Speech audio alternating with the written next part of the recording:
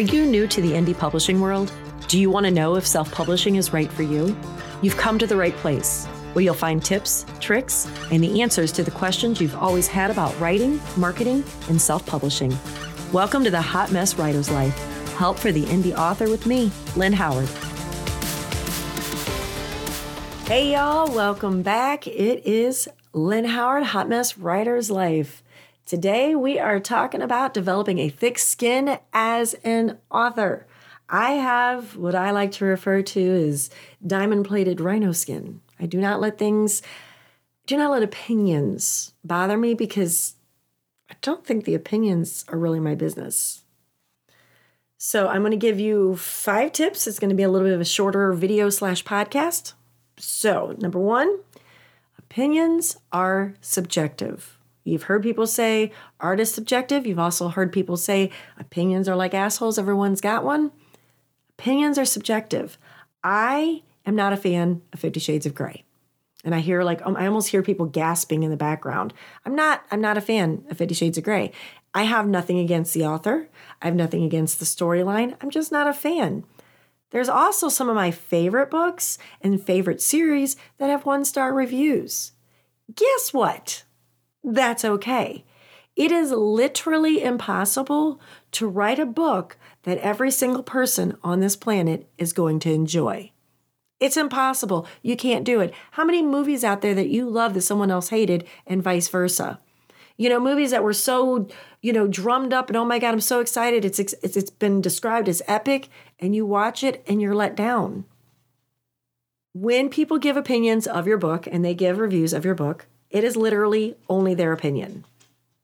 Number 2, book reviews are not a personal attack. They're not saying Susie Q smells like Rotten Tomatoes and dirt. They're reviewing your book. They're reviewing your book. It's not, I don't know how else to explain this. When you read a review that I suggest not reading them, but if you read a review that someone's wrote on your book, it is not a personal attack. It is a review on the book. And see tip 1, opinions are subjective. Just because they don't like your book doesn't mean they wouldn't like you if they ever had the chance to get to know you or if they ever had a chance to meet you. It's an opinion on your book, not you. Do not let that affect your mood. Do not let it affect your day. Do not let it affect your writing. It is what it is. Let it roll off your back like water off a duck. Number 3, ignore reviews. Yes, reviews are for the readers, not the writers.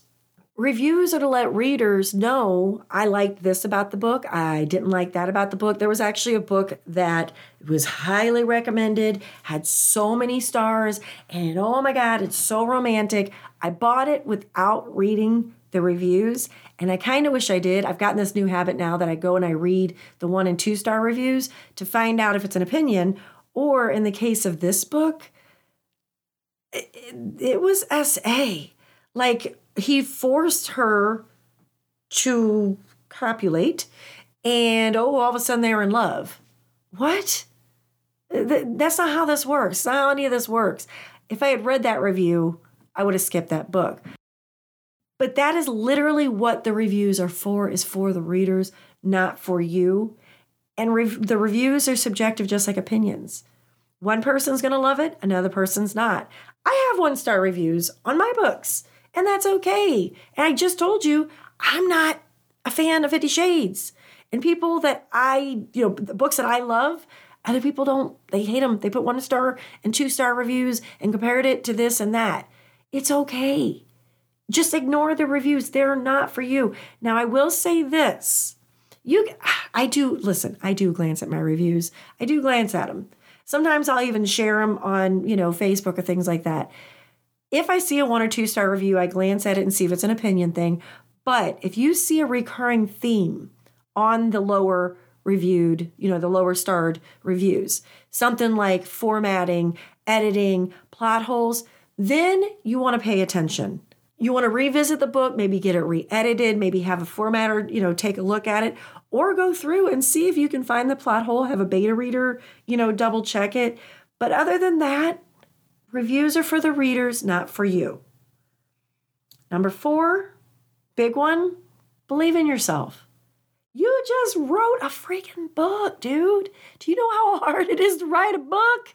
For those of you just starting out, maybe you're just now doing like I did and you're doing all the research before you start. Well, my research was limited because we didn't have all the podcasts and YouTube channels when I started out. But writing a book is hard work. You wrote a freaking book. Celebrate that.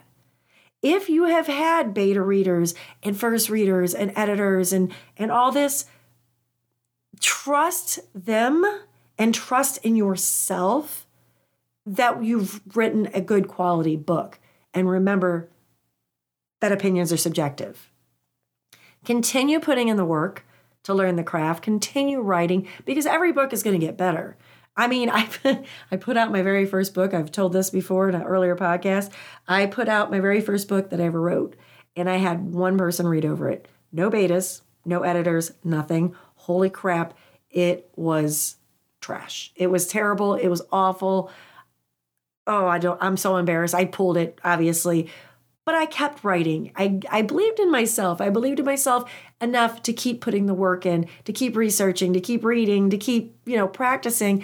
And I have out like 27 books or something like that now. Again, I don't know why I never have the numbers in front of me, but I keep writing. And every time you write another book, you're going to get better.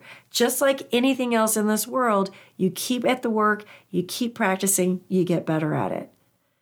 Believe in yourself, believe in your abilities, believe in the work you're putting in.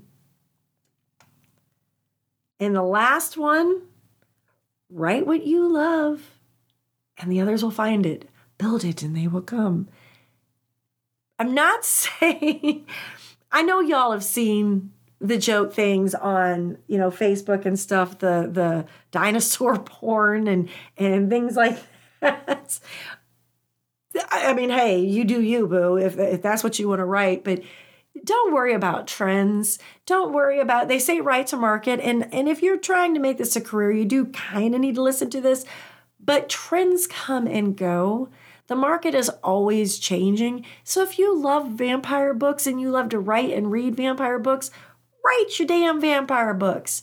If you want to write dinosaur porn, I'm sure there's somebody out there that wants to read it. Write what you love and others will find it. I heard someone talk about 50 Shades, that it was obvious that she got herself a little hot and bothered when she was writing it, and that came across through, her writing, which got other people hot and bothered, which is what made it so popular. So if you're putting your love and your passion and all the work into your books, people are going to feel that. If you get to know your characters so well that they become real people to you, they'll become real people to your readers as well. So write what you love. Others will find it. Believe in yourself. Ignore the reviews. Opinions are subjective, and the book reviews are not a personal attack. So that's what I have for you guys this week, and I will see you next week. And I can now announce that next week's guest is Brian Cohen from the Amazon Author Ads Challenge and the Amazon Author Ads School. I'm pretty excited to have him on. I can't wait. So I will see you guys next week. Mwah! Bye. If you've enjoyed this episode of A Hot Mess Writer's Life, Help for the Indie Author, make sure you hit that subscribe button, and I'd love if you'd leave a review. See y'all next time.